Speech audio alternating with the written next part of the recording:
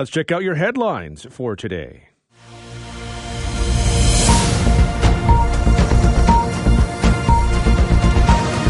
And we start with the weather because a record that has stood for 82 years is expected to fall today. The forecast calls for a high of 27. That would break the record of 24.4 set back in 1941.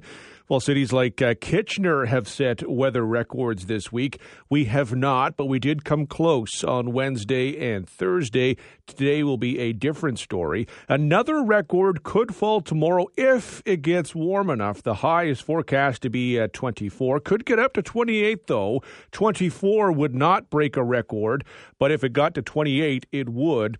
The record of 27.4 was set back in 2003. The cool down from our preview of summer is going to begin on Sunday. The morning should be fine, but the afternoon could see rain. The work week on Monday starts with cloud, a chance of rain, and a high of only 7 degrees. We could even see some snow, a few flakes on Monday evening. We are learning how much money St. Mary's spent on last year's cyber attack. A report going before St. Mary's City Council this week revealed the cost of the ransomware attack has cost just over $1.3 million. $860,000 was used for incident management. They also spent $290,000 on ransom.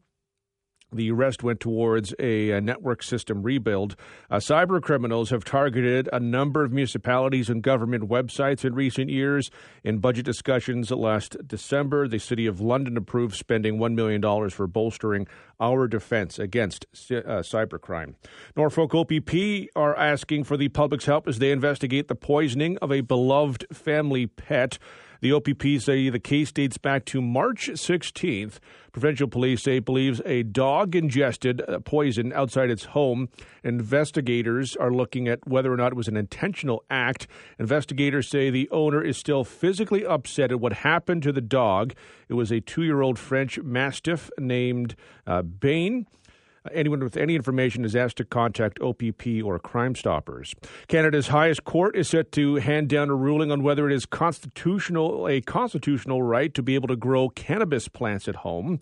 The case was first brought before the courts in 2019 by Janet Murray Hall, whose lawyer argued Quebec's ban on owning and cultivating plants for personal use is unconstitutional and contradicts the federal cannabis law enacted in 2018. The federal law allows people to own and grow up to 4 cannabis plants at home. However, the Quebec government banned growing for personal use, with fines running between $250 and $750. The agency that oversees online gambling in the province is proposing a ban on using athletes or celebrities in advertising those services. The Alcohol and Gaming Commission of Ontario says the goal of the ban is to further minimize potential harm to youth and children. Austin Matthews of the Toronto Maple Leafs, Connor McDavid of the Edmonton Oilers, and Wayne Gretzky are among the athletes currently in ads endorsing online gambling platforms. The AGCO says its new guidelines would also ban the use of cartoon figures, symbols, role models, social media influencers, celebrities, or entertainers who are reasonably expected to appeal to minors. The provincial agency says the changes would take effect 3 months after the new standards are finalized. They say affected stakeholders can make their opinions known through its engagement portal until May the 8th of this year.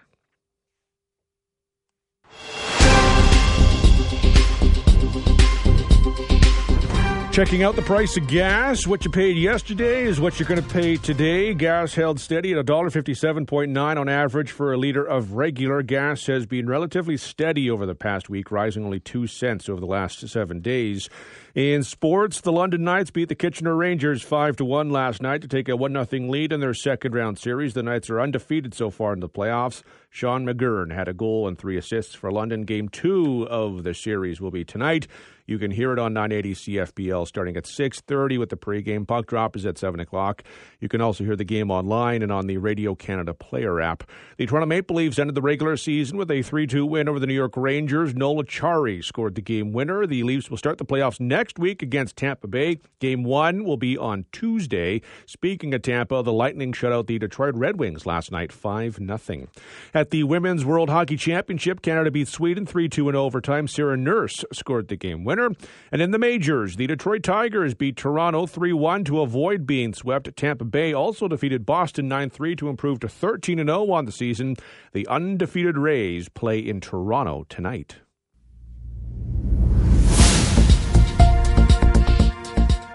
Checking out what happened on this day in history. In 1828, the first edition of the Webster's Dictionary of the English Language was published. In 1865, Abraham Lincoln was shot by John Wilkes Booth while watching a play at the Washington Theater. Lincoln, who had just led the Union side to victory in the U.S. Civil War, died the next day. He was succeeded by Vice President Andrew Johnson. In 1871, Parliament passed a bill to create a uniform Canadian currency. In 1912, the Titanic struck an iceberg south of Newfoundland's Grand Banks during its maiden voyage from England. It sank overnight with the loss of more than 1,500 lives. The wreckage was found on the ocean floor in 1985. In 1945, the Canadian Army completed its liberation of the Netherlands during the Second World War by occupying the city of Arnhem. On the Pacific Front, Allied planes firebombed Tokyo and damaged the Imperial Palace. In 1956, Ampex Corp demonstrated its first commercial videotape recorder. In 1960, the Montreal Canadiens became the only team to win 5 consecutive Stanley Cups. The Canadiens blanked the Toronto Maple Leafs 4-0 to take the NHL final in 4 straight games. In 1975, the Ontario Court of Appeal ruled women could sue ex-husbands for damages. In 1983, the first cordless telephone was introduced. It could operate up to 180 meters from its base.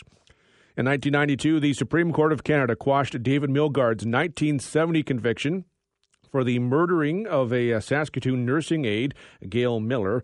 The province later compensated Milgaard for his 2 decades behind bars. Larry Fisher was later convicted of the murder in 1999 and sentenced to life in prison. In 2014, Boko Haram abducted 276 female students from a school in northeast Nigeria. 57 girls managed to escape.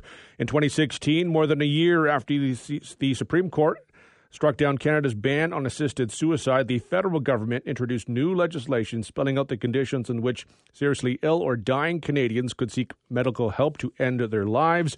And on this day in 2021, Liberal MP William Amos issued a mea culpa after being caught on camera in the nude during a virtual House of Commons session.